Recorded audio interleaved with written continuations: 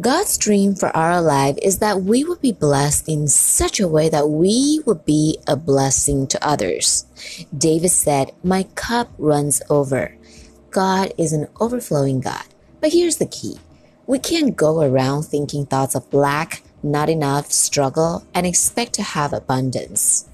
If we've been under pressure for a long time and have difficulty making ends meet, it is easy to develop a limited mindset. And we may have thoughts of, I'll never get out of this neighborhood.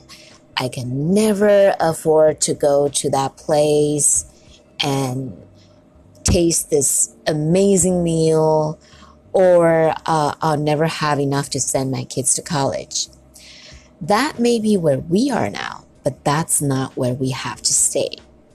God is called El Shaddai, the God of more than enough, not the God of barely enough or the God of just help me to make it through.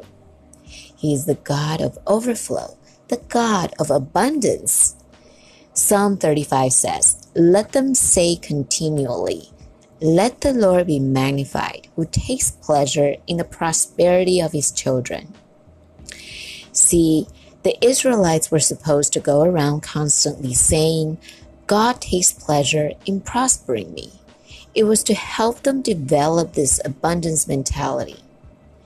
Our life is moving towards what we're constantly thinking about. If we're always thinking thoughts of lack, not enough, struggle, we're moving towards the wrong thing. All throughout the day, let us meditate on these thoughts.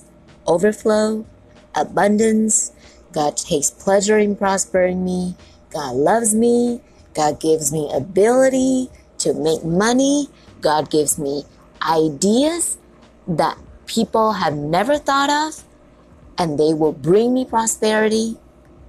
Okay, you continue to think of all the creative thoughts that God is good and that God will bring you abundance.